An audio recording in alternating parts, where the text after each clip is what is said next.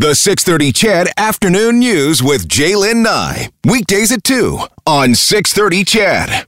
How are you communicating with friends and family during this time of social distancing? Maybe emails, maybe it's texting, Zoom, FaceTime.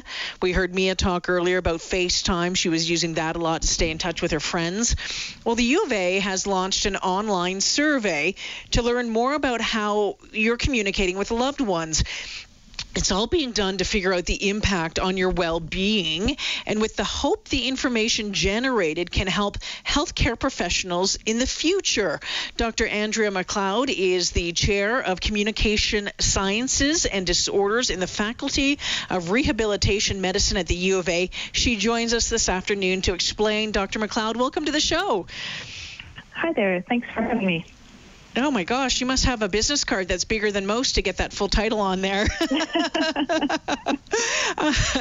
Maybe we can start with what the purpose of this research is. And I'm guessing, you're kind of looking at the change of everything over the past 7 months and 7 weeks and thought this might be a really, really good opportunity to latch on to maybe a once in a lifetime opportunity to do this kind of investigation.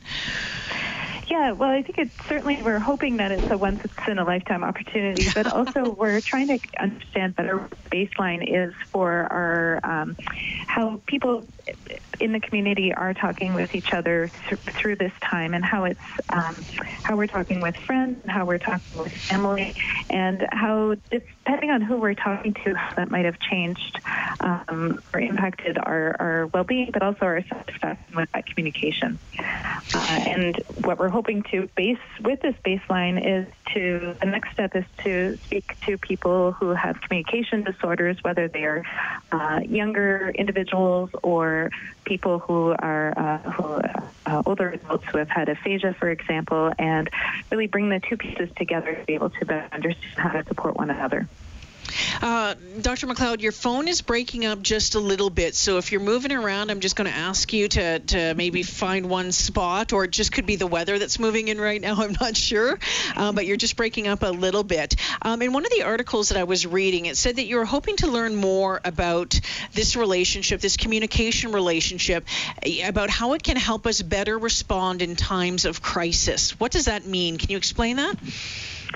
Sure. I think at the moment the change has happened so suddenly that what we're aiming to do at the moment as individuals is just to be able to keep in touch, but we may be focusing on what works for us rather than what is helpful for those that we're speaking with. So when we're communicating with our grandparents or older adults, we may be using technology that we're more comfortable with without really looking at whether that works better for them.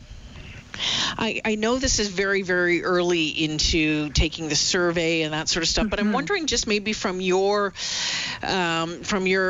perch, from where you are and watching this, can you offer any insight or any thoughts so far on how you think the change in the way that we are communicating is impacting people right now, or what you might expect to see? Yeah, so we are seeing that it's in our preliminary data is showing that our communication with people's parents or friends are going relatively well, but perhaps communication where we weren't used to using video chats or other means of communication people are less satisfied. So for example, with grandparents, people are feeling that those communication exchanges aren't going as well as they would like. And that might be because typically we speak with them in person, and now we're doing it either over the phone or through video chats, and people aren't used to the technology. Yeah, I mean, I think for some people it's a matter of getting used to it. They've not used it before. My mother-in-law, we just got her all set up on FaceTime, and it's some days I'm just talking to her chin, sometimes I'm talking to the top of her head. I can't necessarily see her face, and so yeah, that has been a bit of a challenge. And when you're communicating, it's nice to see someone's face and their reaction and have that eye contact, isn't it? That really plays a role in it. It does. And I think that's the piece that we're typically able to get over the course of a week or a few weeks when we are able to speak with people. But right now we're relying only on these other means of communication without using the in-person. And I think we're getting more and more used to it, so we're becoming better users of these different technologies, but I also think it's challenging to be able to get that information. And sometimes a person, if we're meeting in person, they can't hide the way they respond or their thoughts, but with some of this online, you can turn off the camera, you can just cut off the conversation early, and it means it's harder maybe to maintain these links. What are your thoughts on the fact that we're not having as many in-person, like face-to-face chats anymore, except for maybe the person that you're, self-quarantining with or self-isolating with? What kind of impact do you think that might be having just on, society right now?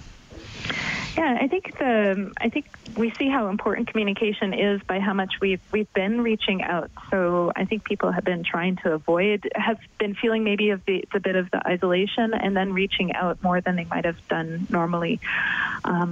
So we hear, people have talked to friends they haven't talked to in a few months or a few years, reaching out that way. So I think there are going to be some positive outcomes, but I think there's also some challenges of just being able to just get used to this new way of communicating. Dr. Andrea McLeod joining us this afternoon. And yeah, as you mentioned, we're seeing more people just reaching out and checking in, which is something that we didn't do when we went to the office every day and we saw the people that we worked with. You checked in that way. But on a regular basis, I get text messages from my colleagues saying, "Hey, how you doing? Hi, how you holding up?" Which, is different, but it's beautiful and it's wonderful. And in this time, it feels really nice. It feels like there's still a connection there. Right. Have you been surprised with some of these acts of kindness that we've seen as a part of it? Okay, I want to check in with someone. I'm maybe going to deliver a homemade loaf of bread and leave it on the front yard or on the front step and then take off. Have you been surprised by that at all? I think, because I'm an optimist, so I think that's part of our way of reaching out to those that we're close to. And if we can't do it with, a kind word or a smile, we'll find another way to do it.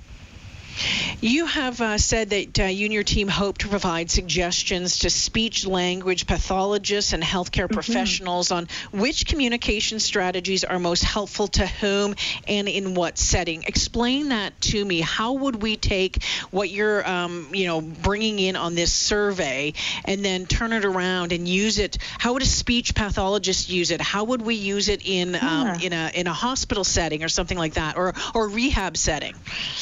Yeah, well, we're leading into Speech and Hearing Month in May, and part of this information will help us understand if we're looking to improve our communication with older adults in our lives, what are some strategies that seem to work better for that age group rather than for peers.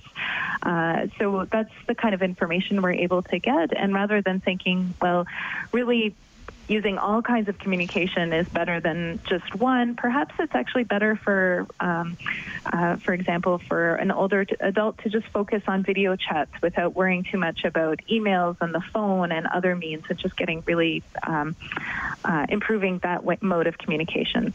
Because in that sense, they could get the visual feedback from seeing the video as well as hearing your voice. So you get, if you have some hearing impairment, you can still capture what the information is. And it would be interesting, I'm thinking right now in some of our long-term care facilities or people who are in hospital right now who aren't allowed to have any visitors, but you're desperate for some sort of contact or communication. This is something that we could use in down the road to say, okay, well, maybe, given A, B, and C, that they might like this, and we can provide that for them. Exactly. And to allow that conversation.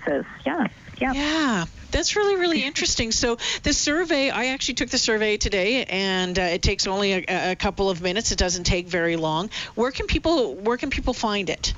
I think the best way to access it is by putting into the search engine, like Google MFL. So we're the Multilingual Families Lab, and Survey COVID will bring up the page either at our rehabilitation medicine faculty or more directly to our website.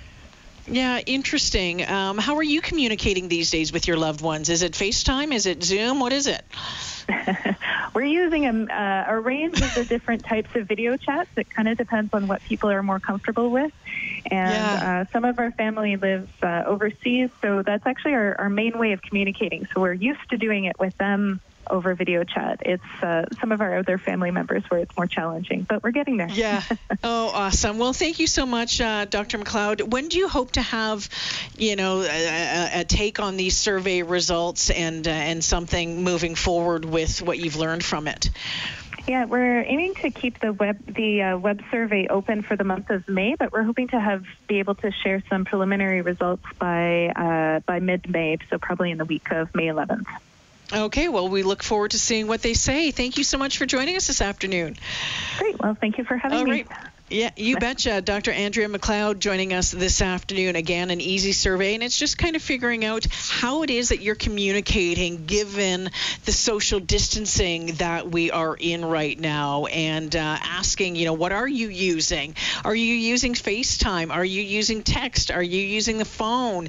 And I think what was interesting about it, too, is that it broke down, if you're talking to this person, are you using this? But what about these people in your family? So it gives you the opportunity, for example, like I text my husband all the time. He's in the other room. I will text him. I'm not going to FaceTime him. But when I'm talking with CBG these days, it is always FaceTime. With my family, it is FaceTime. With my friends, we've had a couple of, Saturday night, shenanigans, just sitting around talking and maybe sharing dinner and a glass of wine.